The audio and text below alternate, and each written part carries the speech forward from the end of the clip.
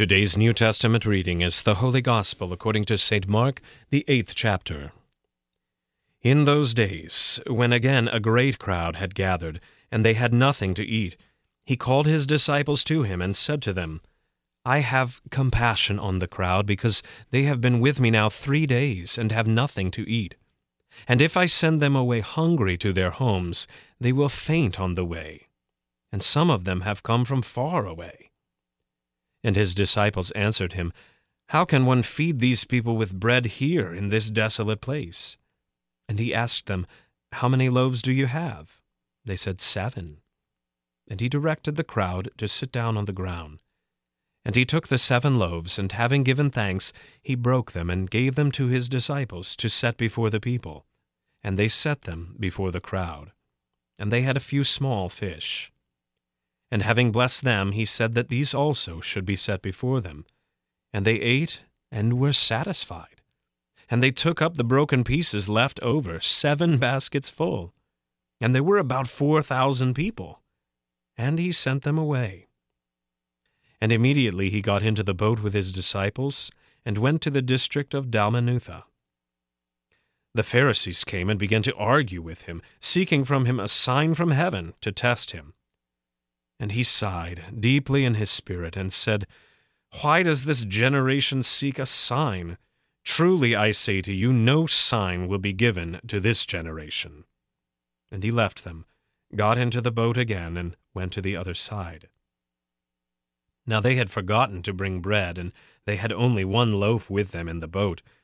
And he cautioned them, saying, Watch out, beware of the leaven of the Pharisees, and the leaven of Herod. And they began discussing with one another the fact that they had no bread. And Jesus, aware of this, said to them, Why are you discussing the fact that you have no bread? Do you not yet perceive or understand? Are your hearts hardened? Having eyes, do you not see? And having ears, do you not hear? And do you not remember, when I broke the 5 loaves for the 5,000, how many baskets full of broken pieces did you take up? They said to him, 12. And the 7 for the 4,000, how many baskets full of broken pieces did you take up? And they said to him, 7. And he said to them, Do you not yet understand? This is the word of the Lord. For today's meditation on God's Word, we welcome Pastor Sean Kilgo. In Jesus' name, Amen. Dear saints, we have this morning in our text the account of the feeding of the 4,000. We learn that there's a great crowd following Jesus, listening to his teachings, learning from him, and they had stayed so long that they apparently had run out of food. So Jesus feeds the crowd with 4 loaves and a few small fish, and the meal is abundant. When it's all over, the disciples collect the leftovers, and so great was Jesus' generosity that what began as 7 loaves and a few small fish ended as a 2-course meal for 4,000 people. In the midst of this, we're told that the crowds ate and were satisfied. Jesus is teaching us that he desires that we also be satisfied. So we do well to ask ourselves this question: do I believe that Jesus wants me to be satisfied? We're tempted to complain about not having enough of this or enough of that because we think we deserve more. We're tempted to confess that we simply don't have enough from the hand of God. The problem isn't that we confess that what we have, God has given to me. The confession that what I have is only a little, that it's not enough.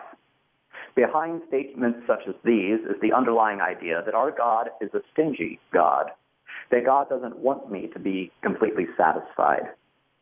This is what the devil wants you to believe about God, that he's stingy with his gifts to you, that he is ultimately a tight-fisted God. There are 2 major dangers with this temptation. The first danger is to believe that what we have is small. This stems from the idea that we are deserving of more, when in reality, the opposite is true. As sinners, we are deserving less than what we have. We're undeserving even of the air which God gives to us to breathe. But because of the abundant mercies of God, he gives us not only air, but food and water. Jesus teaches us that all our physical things, such as clothing, food, drink, and even our life, are gifts given to us by our God, given out of his bountiful goodness. What Jesus gives to you, no matter what it may be or how much of it there is, Jesus gives it to you in order to satisfy you. And understanding this, we see that these gifts aren't small, but abundant and overflowing gifts. The second and larger danger is the temptation to believe that what God has given to us is only contained in the physical. Hidden in the devil's temptation to believe in a stingy God is the temptation to believe that God only gives us physical gifts. In doing this, the devil takes what is a good gift from God and turns it into an idol which we worship, while at the same time taking your eyes off the greater gift, the forgiveness of your sins, through hearing his word and receiving his sacraments. For you see, dear saints, if you don't have the forgiveness of your sins, then these other gifts become the object of your worship, because in taking away the forgiveness of your sins, the devil is taking from you Jesus himself. Fighting against both of these temptations is the prayer which our Lord gives to us. We pray both for our daily bread, believing that our Lord gives us what we need for the day, and we pray that the Lord would forgive our sins. The first, our Lord provides through the vocations of our neighbors. The second, our Lord provides through the institution of his church. In the church where the word is proclaimed and the sacraments are administered, you have life given to you in abundance. There in the house of the Lord, in the holiness of his temple, you receive the satisfaction which can only come from God feeding us with his gifts.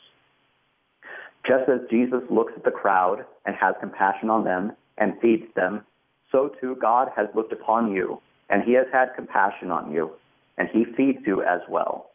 He feeds you with his word, proclaimed throughout the liturgy and the hymns, in the absolution and the sermon, and he feeds you with the sacrament, placing into your mouth his very body and blood, born, crucified, buried, and raised for you for the forgiveness of your sins. Dear saints, your Jesus knows your needs, and he provides for your needs in abundance.